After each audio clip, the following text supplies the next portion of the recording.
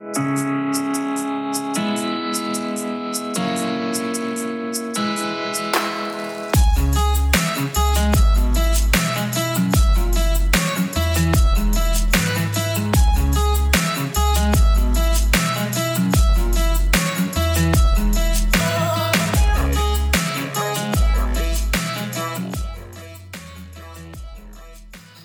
to another episode of the NFT Report. I'm your host, Clint Olson.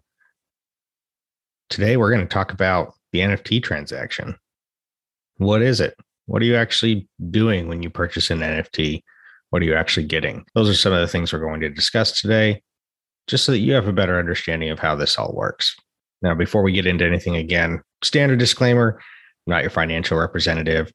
I'm not a licensed financial representative for that matter. And this is not meant to be investment advice. It is for informational purposes only. Okay, everyone, you get me today.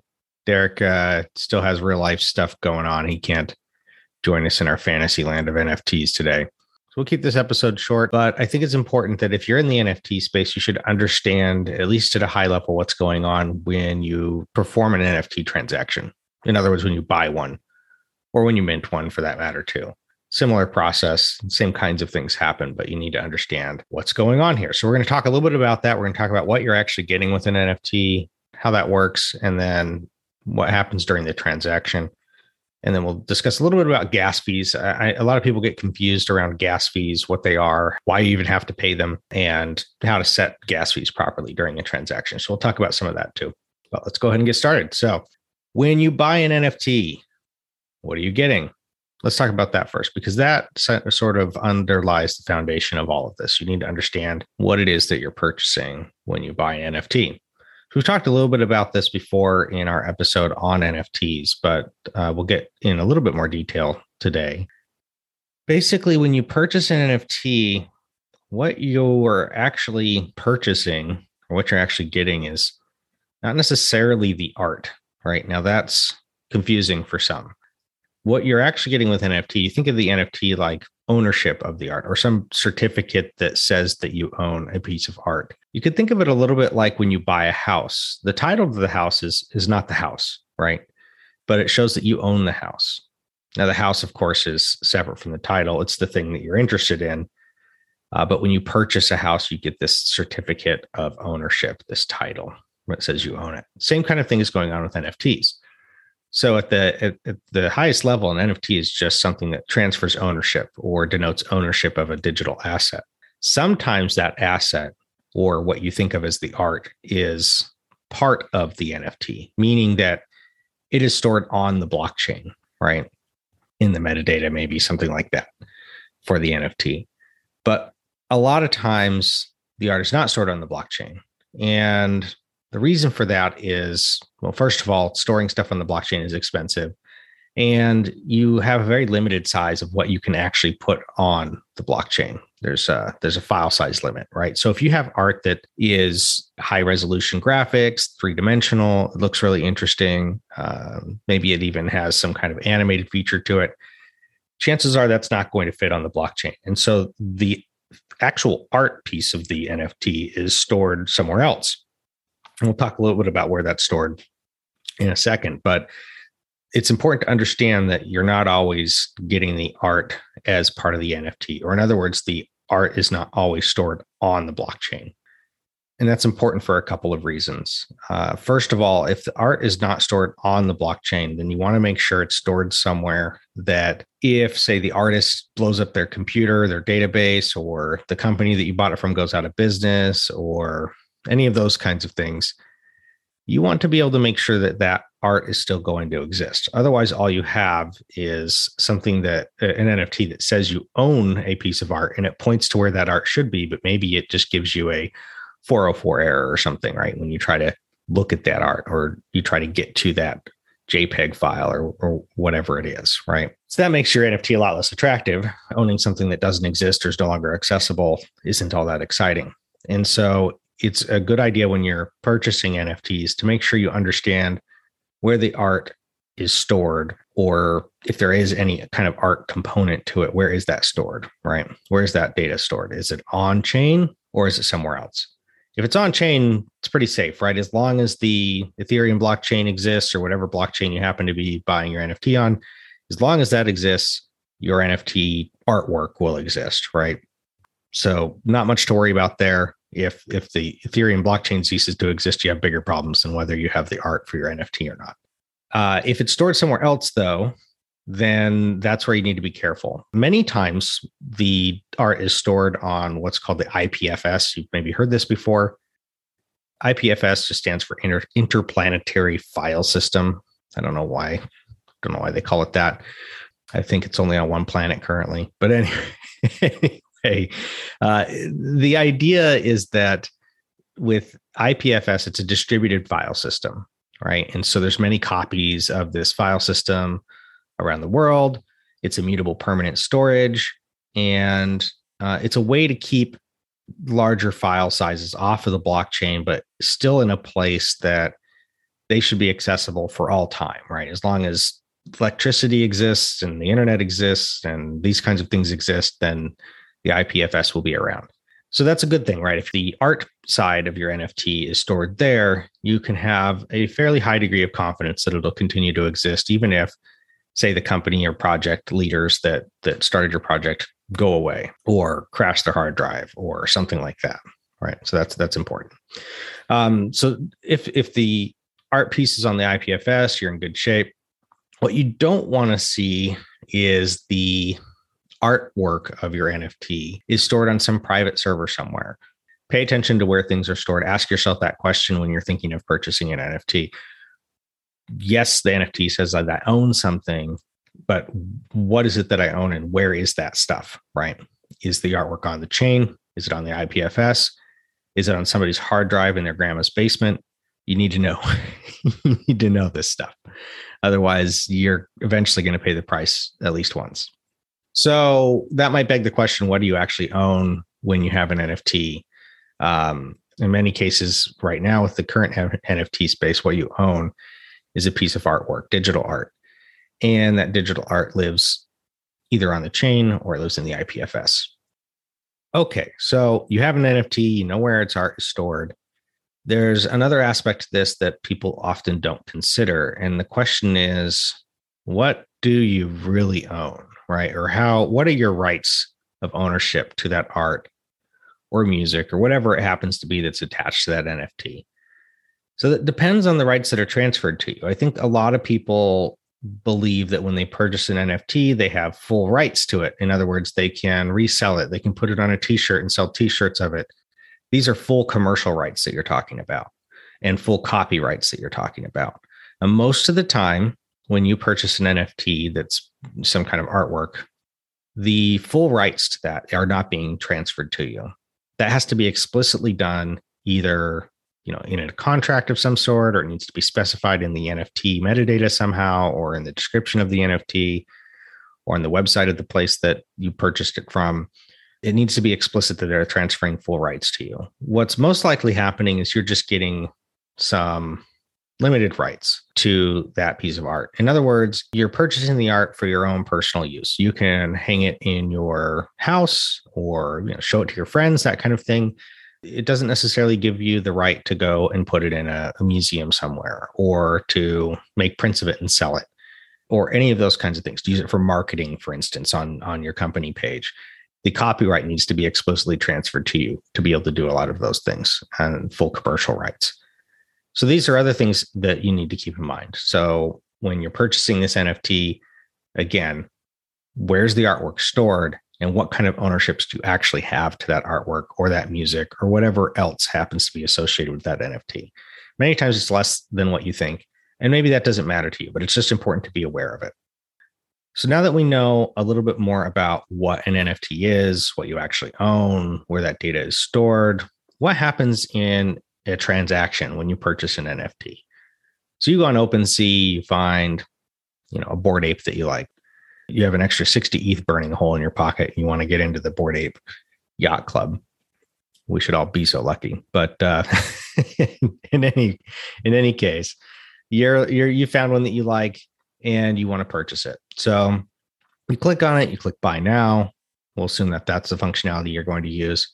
And if you're using a MetaMask wallet or hardware wallet that's attached to MetaMask, you'll get a pop-up that asks you to sign that transaction. Okay, well, what does that mean? So you're approving the transaction by signing it with your public key on your wallet, right? So you have a private key, you have a public key. Your public key is like it's the thing you use to sign transactions, and you can prove that you own that public key with your private key, right? At a high level, that's what's going on. We're not going to get into the whole Bob and Alice crap that usually people discuss when they talk about private key encryption and all these things. But the point is that you use that public key to sign the transaction. Well, what happens next? So you sign this transaction to purchase this Bored Ape. What actually is occurring behind the scenes is that transaction is going to interact with the contract that created that NFT or that the NFT is associated with, right? It's a smart contract. That's the whole value of having the NFTs on the Ethereum blockchain, is that the Ethereum blockchain supports smart contracts. Not all blockchains do. If you don't know what a smart contract is, I mean, it sounds super sophisticated, but it's really just a little piece of code that does something, right? And it transfers ownership of an NFT from one wallet to another, or it adds attributes to something, or it mints the NFT, creates it, generates it in some way. It validates that somebody owns that particular NFT. That's what that contract does. So when you go to purchase it from somebody else, you will interact behind the scenes, OpenSea or wherever you're buying it from. It's going to interact with the contract associated with that NFT to transfer ownership between the person you're purchasing it from and yourself. So that's really all that's going on, right? So these contracts manage the ownership of the NFTs, ownership, transfer, that kind of thing. They have to adhere to a particular interface. You've probably heard the terms like ERC 721 and ERC 1155 and all of these things, right? Again, they sound complicated, but they're actually very simple. So both of these are just interfaces that are defined for different ways of dealing with NFTs. So ERC 721 is a single NFT interface, meaning that there's one contract per NFT, and it defines what functionality that contract has to support, right? It has to support transferring the NFT from one wallet to another, right? It has to support validating who owns that NFT, that kind of thing. So it's just an agreed upon set of functionality that we've all agreed that an NFT implementing the ERC 721 interface should have this functionality. And the reason we do that in the code world is so that we can treat all these different NFTs in the same way, right? I can use the same functionality on a Bored Ape as I can on a World of Woman, as I can on a CryptoPunk, right? Because they all implement an interface that's familiar. The other interface is the ERC 1155, which is simply just the multi-token interface. In other words, it just is, again, an interface that defines some functionality that lets you work with multiple tokens at a time instead of just a single token. It all does. It's up to the developers, the creators of the project, what kind of contract interface do they want to use for their NFT. They can choose to use 721 or ERC 1155. Totally their choice. Okay. So backing up just a little bit here, again, we started our transaction to buy this Bored Ape. We approved the transaction. We signed it with our public key. Now we interact with the contract for that NFT to transfer the ownership from the wallet of the current holder to our wallet, since we want to purchase it. But that's not the end. So that just sets up a transaction or a transfer that needs to happen. That transaction still needs to be recorded on the blockchain. And in order for that to happen, a new block needs to be created. And the transaction of your purchase, your transaction needs to be added to that block and validated by miners. And then that block gets added to the blockchain, right? Again, the steps are: you approve the transaction, you sign the transaction. Those are kind of the same step, really. It interacts with the contract to create the transaction that then needs to be recorded on the blockchain. In order for your transaction to be recorded on the blockchain, you have to pay a transaction fee. And that's where this is where gas fees come in. Now, at a very high level, it's very simple. You pay a small fee to have your transaction executed and recorded on the blockchain. Think of it like paying a fee when you want to wire funds to somebody else, to your bank. It's kind of like that. It's important, though, to understand how these gas fees and the transaction works, because oftentimes I see people get confused by this. And so what's going on here is that you can think of when you're paying gas for a transaction, what you're actually doing is you're paying a fee that covers the computation costs of executing that transaction on the blockchain, as well as a little bit extra to pay the miners that are mining that transaction to validate the block of transactions that your transaction is part of. You specify the price you're willing to pay in GUI or GUI or GUI. I don't know how you want to say it, but choose one. I say GUI. So the GUI is, you can just think of it as like the price per gallon or price per liter for the gas, right? You're specifying how much you're willing to pay per unit of gas.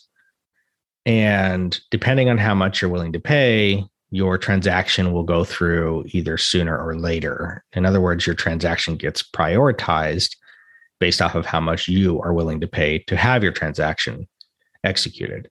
This is important to understand because I think a lot of people lose money on failed transactions because they didn't allow themselves to pay enough for gas, or they didn't specify that they would pay enough for gas. And so it's important to pay attention to like what the current gas prices are on the network. There are tools out there for doing that. I use Block Native for that. I find it very useful.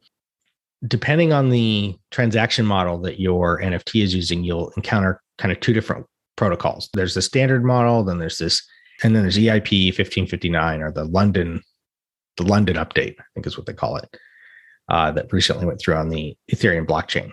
And then the standard model, you just specify your GUI price per unit. And if it's high enough, you'll get your transaction to go through faster, right? It's really very much under the standard model. Whoever's willing to pay the most GUI per unit usually gets their transaction to happen faster. And so you can get into a little bit of a gas war with people for that, especially at minting time for a popular project. But essentially, if you want your transaction to go through faster, you need to pay more money. That's what it comes down to. Sometimes, if it's a really popular NFT, you might end up paying more in gas than you do for the NFT itself. Of course, I only recommend doing that if you think there's a high potential for price appreciation on that NFT, but that kind of goes without saying. So the standard model is pretty straightforward, right? Pay more, transaction happens faster. You still are competing against everyone else. So if you're looking at Block Native, for instance, and the current gas prices are around 100 GUI, maybe you put yours in for 150, right? And your transaction will happen faster. And then you have the EIP 1559 protocol. This is part of an effort to help make the transaction fees on the Ethereum network cost less money. There's some argument about whether that actually accomplished that objective or not. But when you're working with an NFT that uses this protocol, you're going to see a few different things on the part of your transaction on MetaMask where you specify gas fees that can be confusing. So you're going to see a base fee, you'll see a priority fee, a max fee, and a gas limit. And it's important to understand what these are so that you can set them appropriately for your transaction. Okay, so how can we set these when we're performing a transaction on an NFT that uses this protocol? Okay, so if you see that the base fee is 100 GUI on Block Native. If you want your transaction to go through right now, you're probably going to need to set that max fee higher than the current base fee of 100 GUI. You'd need to set it at like 125, 150, something like that. Your transaction won't go through unless it's equal to or higher than the current fee. The more you set it to, the more you're willing to pay, the faster your transaction is going to go through. So if you don't mind waiting until gas goes down, you can set a max fee that's lower than the current base fee. So let's say you have some NFT you want to buy, and it doesn't matter if you get it right now or sometime overnight. Maybe you just don't care that much, or even any transaction for that matter that uses this protocol. You can set your base fee or your max fee to whatever you want the gas fees to be. So if they're currently at 100, but you don't want the transaction to go through unless you can get your GUI down to 80 or less, you can set your max fee to 80. And then your transaction will just sit there pending until gas goes down and your transaction gets executed. Now, if you're in a hurry and you want to buy something quickly, maybe you want to get in, prices are moving quickly, or it's a mint and you want to mint your NFT before they run out, these kinds of things, you're going to want to set your max fee higher than the base fee. So you'll set your max fee higher, maybe 150, 200, something like that. There's another way you can get your transaction to happen faster, and that's through the priority fee. So the priority fee is the tip that you give the miners for prioritizing your transaction. Usually it's set to some default value. Maybe it's 1, 2, something like that. Depends on the current market conditions. But you can set it higher if you want. And so when I'm trying to purchase an NFT that I want to get very quickly, what I'll do is I'll set my max fee to something higher than the current base fee. So if it was at 100, I might set it to 150 or even 200. And then I'll set my priority fee to something like 5 or 10 or even 50. What's going to happen here is because I'm willing to pay more for gas and I'm willing to tip the miners more, they're going to prioritize my transaction first, and mine will get executed first in the blockchain. So it's a way to get your transactions to go through very quickly. The important thing to realize, though, is that the base fee plus the priority fee cannot be greater than your max fee. So if the base fee is 100 and you put your max fee at 110, but then you offer a priority fee of 50, that really doesn't mean much because the miner can't actually capture all of that tip that you're offering. So keep that in mind as you're setting these things. But it is a nice way for you to be able to control how quickly or how slowly your transaction goes through and how much gas you're willing to pay. Now, just because you set it for a higher value, if the base fee is at 100 GUI right now, and I set it for 200 and I say I'll pay 25 for the tip on the priority fee, it doesn't mean that you'll actually pay that full amount. Usually it's something less than that because they don't use up the full amount of gas just to process your transaction. But you should be prepared to pay that full amount. So that's how you can set your gas fees to help your transaction go through faster. The one thing you never want to touch is the gas limit. Don't mess with that. That's something that's set by the contract usually. It's not something that you need to mess around with. So that's how the gas fees work. The most important thing for you to understand is that you need to know what the current gas prices are on the network when you're initializing a transaction. Block Native is one that I use for that, but there are others. And then figure out which protocol is being used. Is it just standard where you set the GUI price? Is it this 1559 protocol where you have base fees and priority fees and max fees, that kind of thing? And then just set these values accordingly to how much you can afford and how quickly you want your transaction to go through. So that about covers it for an NFT transaction. Again, we talked about what you're actually getting, right? Is the art part of the NFT? Is it stored somewhere else? You want to make sure you understand where it is. Is it on the IPFS? Is it on the chain? Is it on a private server somewhere? Knowing that is important.